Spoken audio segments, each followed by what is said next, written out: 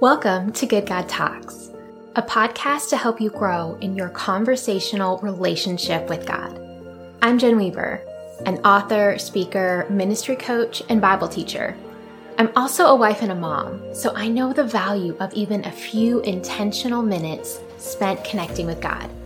In our short time together, I'll share a conversation starter, a related Bible verse, and a question for you to ask God.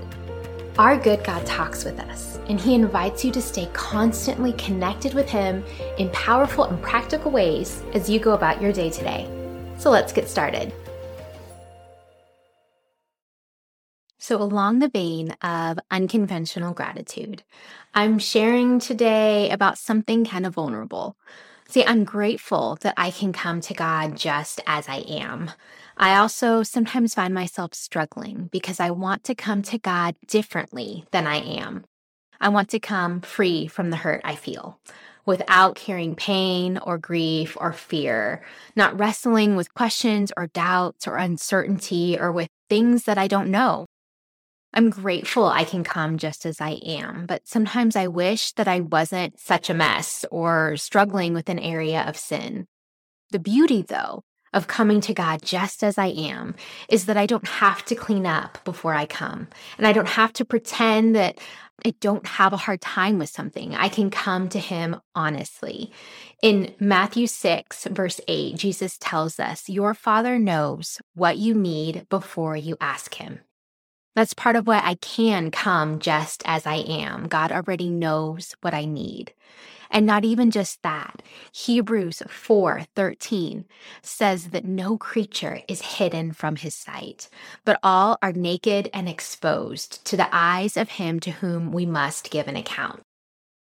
Okay, so I've read that verse before as kind of an ominous warning.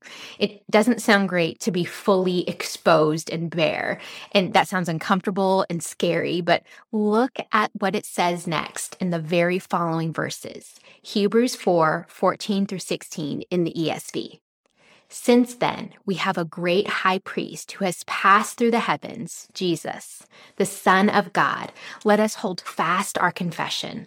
For we do not have a high priest who is unable to sympathize with our weaknesses, but one who in every respect has been tempted as we are, yet without sin.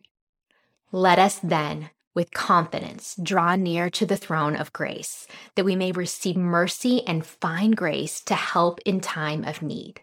Because He already knows, because He sympathizes with our weaknesses and is our great high priest, we can come to Him with confidence.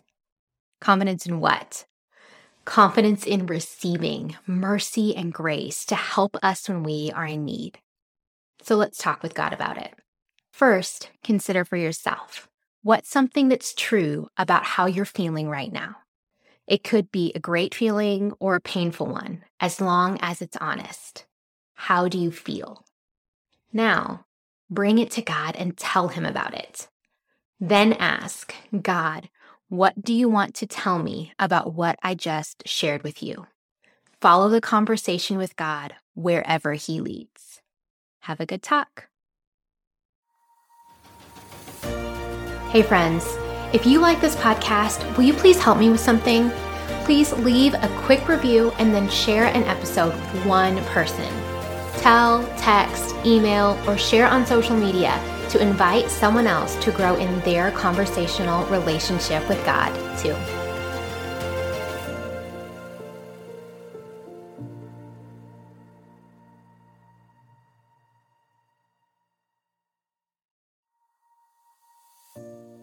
Hey friends, if you enjoyed this podcast, I have another resource to share with you. My newest book is a fully illustrated poetry collection, and it's called A Beckoning to Wonder, Christian Poetry Exploring God's Story. It's available now on Amazon, and this book is for you If you find yourself weary and stuck in the rut of familiar routines, if you know that God is around but you find him hard to notice, or if you feel like you're still waiting for the fullness of life you were promised, A Beckoning to Wonder is an invitation to know God more intimately and to rest in his goodness. And so I'm so excited to share this with you. Also, while you're here, would you please also leave a quick review and share an episode with another person? Reviews go a long way in helping other people find out about Good God Talks.